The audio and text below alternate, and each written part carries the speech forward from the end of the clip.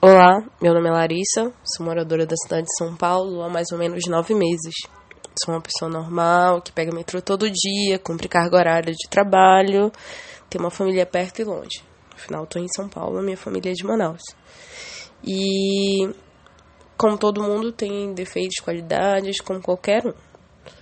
Né? Então você me pergunta, por que eu deveria ouvir seus podcasts, Larissa? Eu tenho algo interessante?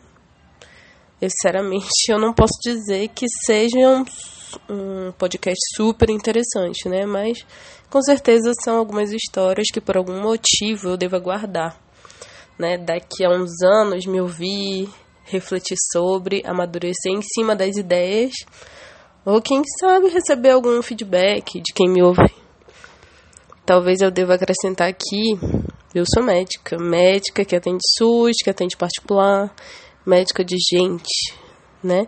E eu tenho a alegria de confirmar, né? E de afirmar todos os dias que é uma alegria estar com todas essas pessoas que precisam de mim, que confiam em mim.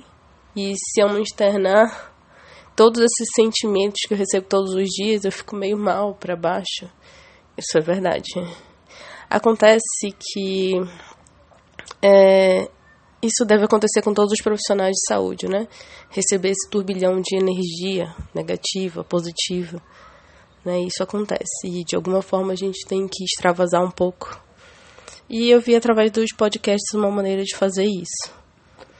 Eu não tenho muita eloquência e talvez eu seja meio enrolada na hora de contar histórias, mas essa é a minha história, portanto, seja bem-vindo ou bem-vinda a ela. Muito obrigada.